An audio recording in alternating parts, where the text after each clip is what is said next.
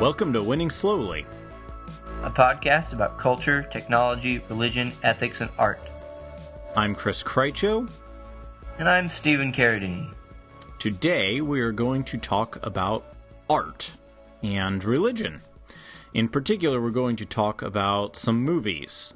Right now, or very, very shortly in some case, there are 3 movies out which represent sort of 3 poles, which doesn't actually make any sense now that I think about it, but we're going to run with it anyway, and we're going to pretend that the world has 3 poles, north, south, and somewhere else. 3 poles! That's exactly it.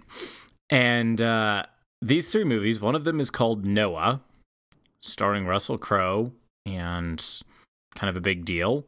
One of them is called Son of God, came out a few weeks ago. Basically a depiction of the life of Jesus, done a bit more fancifully than a number of these have been.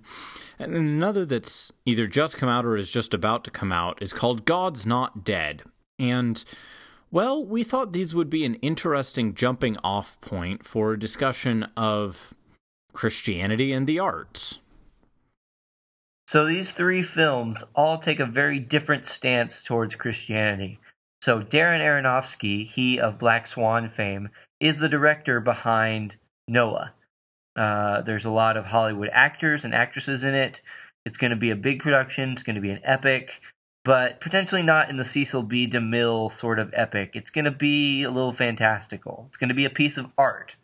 Whereas The Son of God is more of a faithful depiction of, the Gospels. Like, this is going to be a religious film. And then thirdly, God's Not Dead is basically a tract in visual form. There's not really any artistic efforts in terms of crafting a piece of art, for lack of a better term. And I think we're going to end up being kind of redundant on this phrase, this word, art and piece of art, because it's just a very difficult distinction between these 3 different things. And so that's what we're going to try to suss out for this whole podcast here, is how do we navigate what it means to be a piece of art, what it means to be a piece of religious art, and what it means to just be a religious piece of media. Right. So, kind of moving from the piece that interests us least to the piece that interests us most, it was immediately clear to both Stephen and me that God's Not Dead was really our least favorite thing about the Christian quote-unquote art world. Though, again, I should qualify right from the get-go, as we talked about several episodes ago with the Christian publishing industry, the very fact that we get to have this conversation is kind of ridiculous and great, in that we have an enormous degree of privilege of being able to argue about the quality of Christian art and what's going on in that sense. Lots of our brothers and sisters around the world don't have that privilege. That's very true. And we also need to qualify that we have not seen any of these films. Any of these movies. Hurts us deeply. But we are taking measures to address that and other concerns of that variety, which we will talk about in future episodes. But from what we have press materials and trailers and all of the media that these films have put out about themselves. So the message that they're trying to project from themselves. So we're not basing it off of the quality or the interior contents of the film, but literally the message that they're trying to project to the world. So we look at God's Not Dead, and, well, the title of the movie alone starts to give us an idea of where they're going with this. And the messaging, the really obnoxious trailer that plays on Spotify because I'm not a Spotify premium subscriber, tells us exactly where they're going, and it is, frankly, laborious and tiresome. It is heavy on emotional responses to caricatures of atheistic professors and college students saying, no, I think God really is alive. And then we cut to the newsboys. And, well, again, it feels laborious and tiresome to me. But the question is, why does it feel laborious and tiresome to me? Because undoubtedly there's a very large segment of the Christian market that's going to go out and see this. no one would be bankrolling it if that weren't the case. Yeah, and it's going to be encouraging to a sect of the population, and it's going to be, not a bad piece of work. Right. But in terms of art and what we're trying to see as Christian art, both Chris and I don't think that this is really how Christian art should work. Even though I'm almost certain we're going to get a clear presentation of the gospel, we're going to have some, atheist myths, whether or not there's a modicum of truth in them. I don't know the specific ones, but we're going to get a presentation of Christianity versus atheism. Right. I just don't know if that's a piece of art, Right. And I think that definitional issue is kind of crucial here. There are a number of places to come at the issue, and from a literature perspective, Francis Schaeffer's book on the subject is helpful, and C.S. Lewis, of course, is always helpful, as is J.R.R. Tolkien. And Lewis and Tolkien on fairy stories. Actually, say what? I said on fairy stories. Yes, On Fairy Stories is one of the most important pieces of Christian thought on the arts that was written in the 20th century, and it's been one of the most significant in shaping my own thinking on the matter. Both Lewis and Tolkien make the point, and Schaeffer picked this up and ran with it, that for a piece of artwork to have value, in a Christian sense, it doesn't need to be a tract, and in fact, it's being a tract, or it's being merely a message item, can in fact detract from tract and detract. Great. Can detract so many from tracks. The efficacy of the piece as a work of art. And the reason for that is because art and the arts, generally speaking, now this is true of movies and this is true of books, but it's also true of statues and pottery and dance and composition and all sorts of things. Yep. The arts are means of communicating things that aren't necessarily propositional statements. But what God's Not Dead is doing is communicating propositional statements and using a story to kind of get at that. But it's really about communicating propositional statements. Yeah, I mean, and that's the first thing that you're taught in communications is always put things in a narrative, give people a story to follow. And this doesn't mean that this is a bad piece of communication, but it really is a piece of religious communication. Right. Just in the same way that the, Ken Ham versus Bill Nye speech debate was a piece of religious communication. And that, that doesn't mean that it's bad. Like we've already said, there's going to be plenty of people who enjoy this and are encouraged by it. But in terms of being taken seriously by, the art world, like this is not going to cut it. This is not going to pass. Right. Right. And that's just the nature of the beast, is that this type of thing will not pass. Like, this is the same thing with, Defeating the Giants or whatever that similar movie was. And these sorts of things are, not going to qualify in the realms of people who are paying attention to how art is made and what art means and what art says as art. So if that's the conversation that they're trying to enter, which frankly I don't think it is, and that doesn't mean it's bad. Doesn't mean it's bad at all, but I don't think they're trying to enter the art conversation. It's just the fact that movie theaters play multiple types of movies that makes this get lumped in as maybe even potentially art. Right.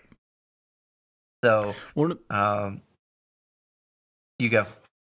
One of the points Lewis made that I found interesting is that art really ought to be something that challenges you. And that's where this falls flat, really, because the point of this movie isn't to challenge its audience. It's not to take them out of themselves and cause them to experience or think about or feel things that they would not otherwise. It is, at its most basic, attempting to reinforce what they already feel.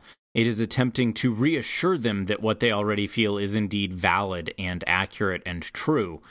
And that's where the other two films, in different ways, are moving, in one case, somewhat more, and in another case, much more in that direction. Right. So, some thoughts on Son of God and Noah in that vein. Right.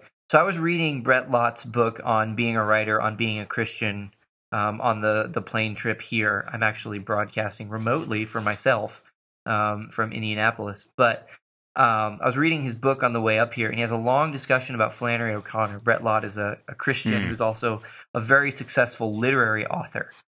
He's on the various like national boards of arts and things, and so very esteemed novelist, but also a Christian who starts out his memoir with "I believe in God the Father Almighty" and proceeds through the whole Christian creed.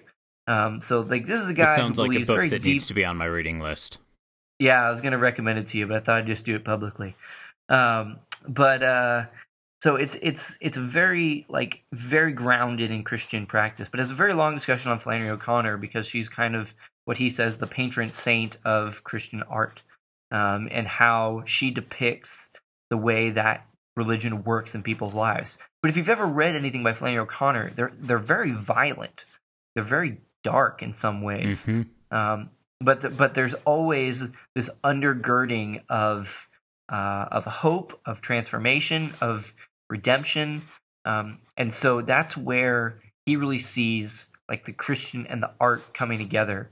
And I think I'm jumping ahead a little bit towards Noah, but I think there's even some of that going on in Son of God. In that, I mean, obviously there's the explicit sort of redemption narrative that Jesus' life goes through. That's the whole point of Jesus' life, is a redemption narrative. But there's also the minor effects of seeing the people see Jesus, and like those mini stories that you can take away.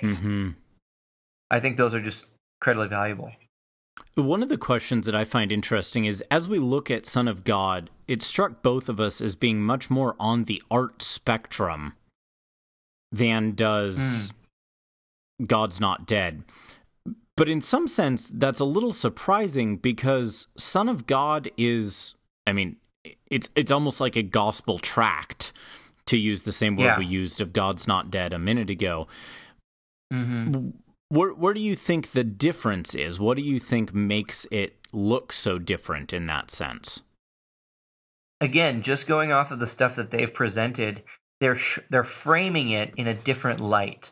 So they're not framing it as explicitly about the gospel, which I know is difficult to conceive of as it's about in a movie Jesus, about called Jesus, the Son right. of God. Yeah, but they're not really casting it in that light, nor are the blog posts that I've read about it.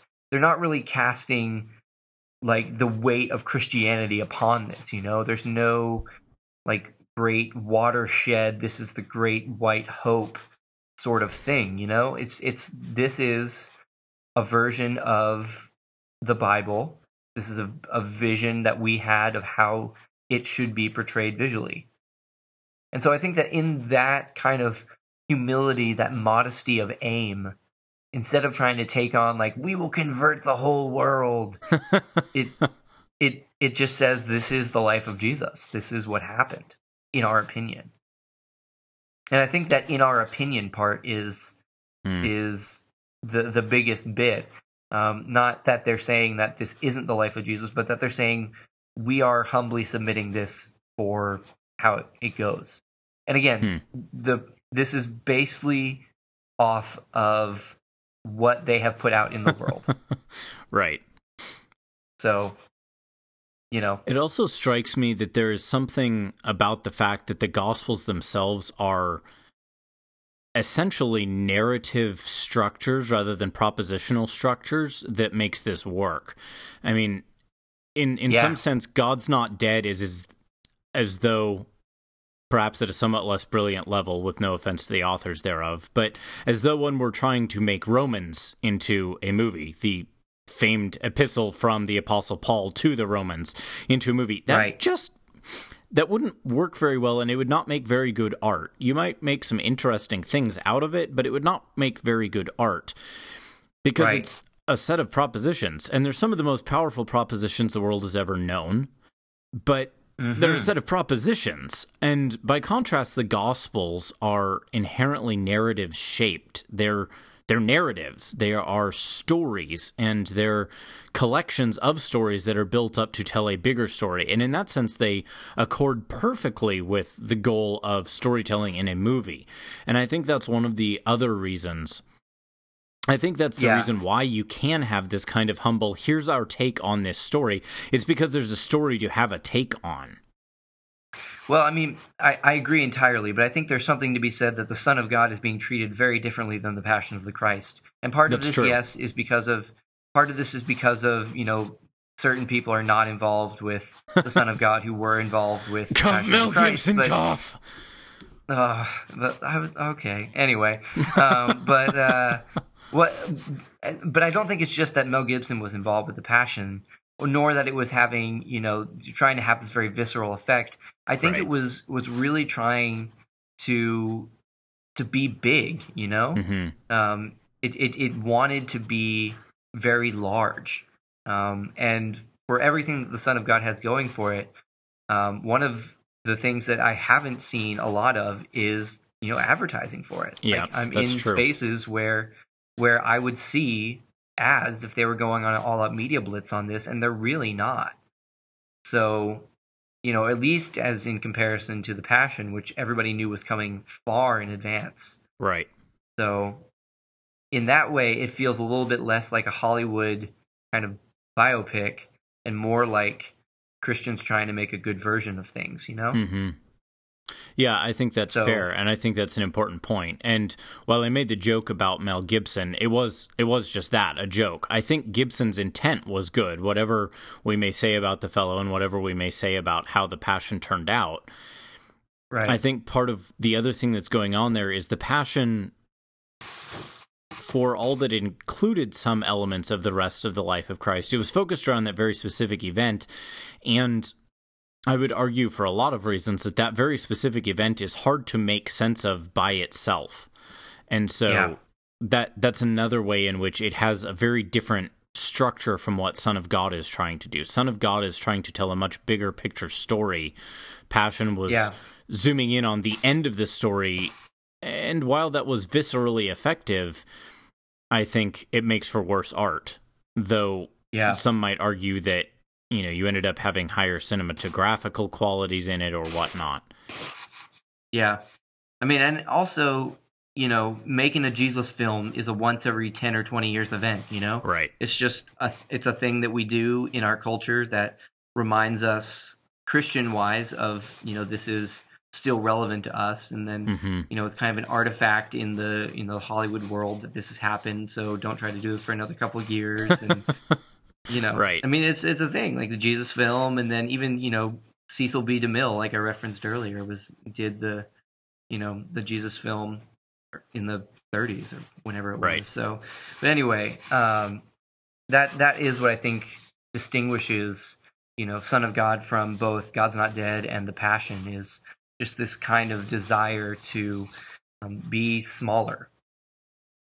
With not meaning that in any derogatory sense at all, but in a celebratory sort of sense, that they really just wanted to submit this humbly as you can submit a large theater-wide release, Right. So what about Noah then, which is in that particular sense exactly the opposite? I mean, it is Hollywood big bang cinema to a T. Yeah, well, I want to go see it really badly because of that. So. That's exactly my reaction, too. You've got angels with flaming swords and 6 arms, and Noah fighting off people trying to get to the ark, and lots of things that are, giraffes, of course, not zebras, hopefully dragons and dinosaurs. And Hermione. I mean, Emma Watson. Poor Emma Watson, but that's a story for another day. Yeah, no, I mean, this is what has intrigued me ever since I first saw a trailer for Noah on The Secret Life of Walter Mitty, which is also a wonderful, excellent film that I commend to you highly. But I've just been intrigued by Darren Aronofsky, is known as an edgy filmmaker. Like, I was surprised that he wanted to take on Noah. I read a little bit about it. Like, clearly he has been invested and interested in the story for a long time. Like, this is something that he really wants to do for artistic merit. Like, he's not doing it to, make a statement about, Jesus Christ, or at least as far as the trailer is going. Maybe he's calculating it to draw evangelicals in. Who knows? But as far as the trailer goes, this is set up to be an artistic interpretation of something that happened in the Bible. Right. Which I think is awesome. Yeah, and it's worth noting that that word interpretation is very much important in this case. It's clearly aimed at being an interpretation, not a strict reproduction of the narrative. He's clearly elaborating enormously on what we actually have in these 4 chapters of Genesis. Yeah, and I think that's what's going to make the movie interesting, and also what's going to make some evangelicals be like, what just happened to my face? Right. What just happened in front of my eyes? Oh, dear. Oh, dear. So I think there will be some consternation and the wringing of hands, but I am well and thoroughly ready to be like, please, let us all just calm down and enjoy that there was a biblical movie. I know it wasn't perfect. Wasn't trying to be. Let's just be happy that Noah and the ark was being treated as, at the very least, a myth worth being interested in. Like, that's at the very base level that Aronofsky can possibly be taking it, because he doesn't seem like he's trying to mock it. From everything I've read about him, and from everything I've read about the movie and from the trailer, it does not seem like he's trying to mock the Bible or the story of Noah. It seems like he's genuinely interested in this as a story. Now, for Christians, we believe it is more than a story, because it's incorporated in the Bible. But at the very least, for Aronofsky, this is a story, and it's going to be told as well as he can tell it visually and script-wise. Right. And there's an argument among a lot of evangelicals that, well, you can't improve on the original. And, in one sense, I absolutely affirm that is true. I think whatever changes are made here, and no doubt there will be plenty, will not be better than the original if we assume that the original is, true. But at the same time, I want to acknowledge that there are places when we are working on art like this where artistic license can be useful. And there's a really fine line to walk here as Christians dealing especially with the subject matter of the Bible. It's one thing, there's a lot more flexibility when you're dealing with subject matter that's outside the Bible, because you don't But there's also something to be said for that we don't know if Aronofsky is a Christian or not. Right. And so that's exactly the point I was going to make. Yeah, okay. Roll with it. I was just going to say, as Christians, we can come with, a hypercritical attitude that says, this thing did not perfectly follow, and let's be honest, what we really mean is, this thing did not perfectly follow my understanding of the text. Sometimes we mean the text because, well, let's be honest, we don't know of any flaming angels in the Noah text, and there certainly is no recording of giant armies rushing the boat, which we have just in the trailer. But at the same time, it could have happened. That's right. A lot of what I've seen in the trailers, and I will be curious to see what the movie itself looks like, is very much in that this could have happened and it just wasn't on the page. And we don't have, as Christians, we do not have to affirm that this thing is on the same level as Holy Writ and that this has the inspiration of God behind it to say, hey, that was a pretty good movie that respected the biblical text on which it was based. Yeah, it took some liberties, and yeah, here are some places where if we're talking with others who aren't Christians, we want to say, it didn't really go quite like that. But there's a long line between those, and we can still appreciate it as a work of art. Yeah, and what's fascinating is that in inspiring conversation about the gospel and about Christianity more widely, something like Noah is going to be more effective in talking to people who are outside the community, whether they be, of other faiths or, atheist agnostic or searching or whatever you want to call these sorts of of people who aren't within a Christian community, and even within a Christian community, where if you have like different denominations or Yep. whatever sort of thing that that isn't you essentially.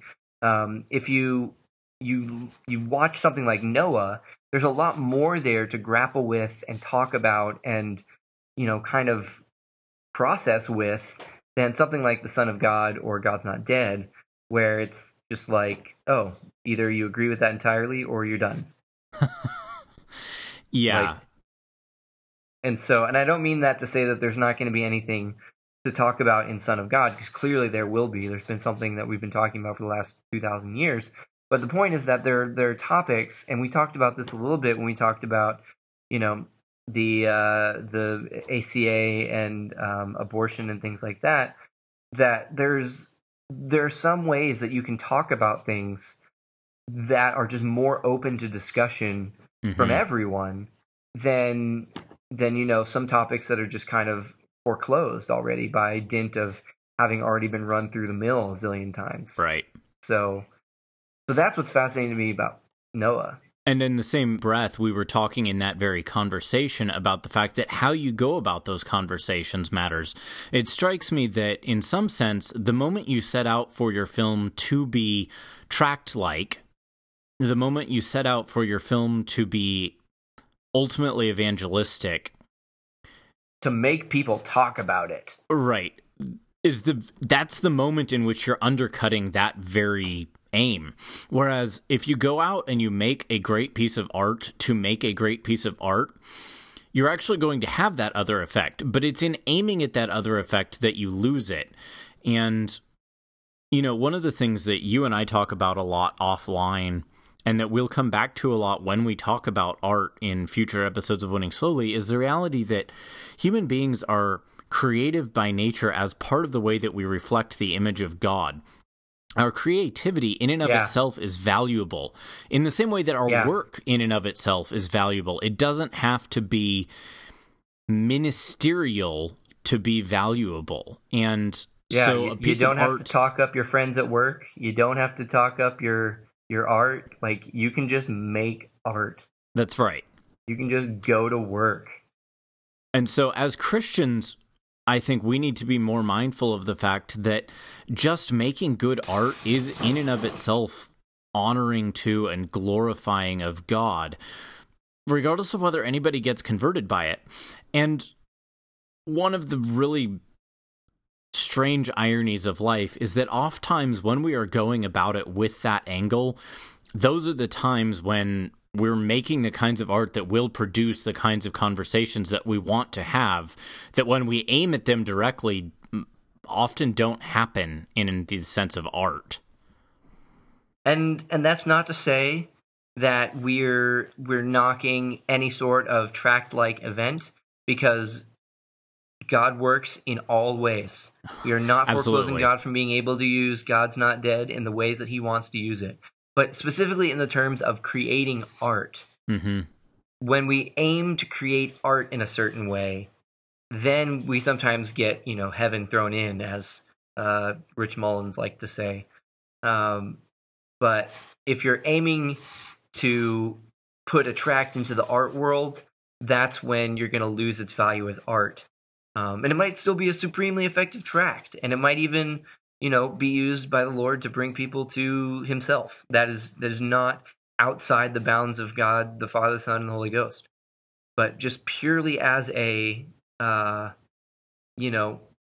piece, making art for God's sake, which kind of looks like art for art's sake, that's where it's at in terms of Christian art, not Christian, art.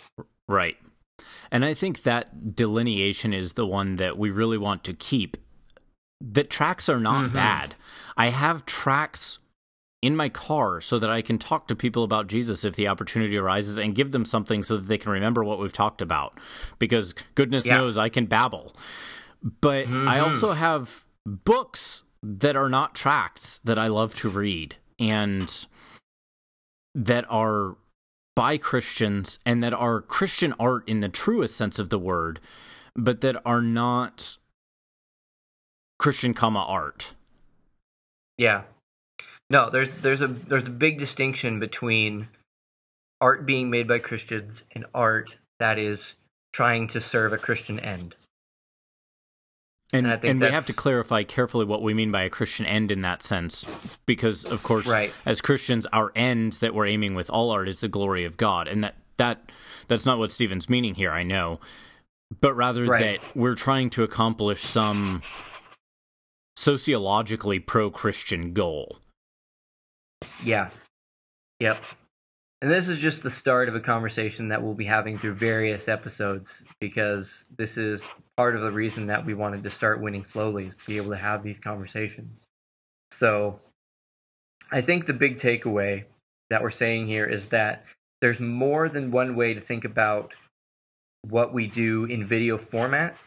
And there's more than one way to think about what we do as art, and figuring out how those pieces fit together is not trivial. But it is worth doing. And so we're going to keep working at it. Yep. This has been episode 6 in our season 0, and boy, are we still in beta of Winning Slowly. Yes, we are. And our podcast is licensed under a Creative Commons license. Please don't copy and paste. Please do copy and remix. Until next time, I have been Chris Krycho. And I am and will be Stephen Carradini. We'll see you next time.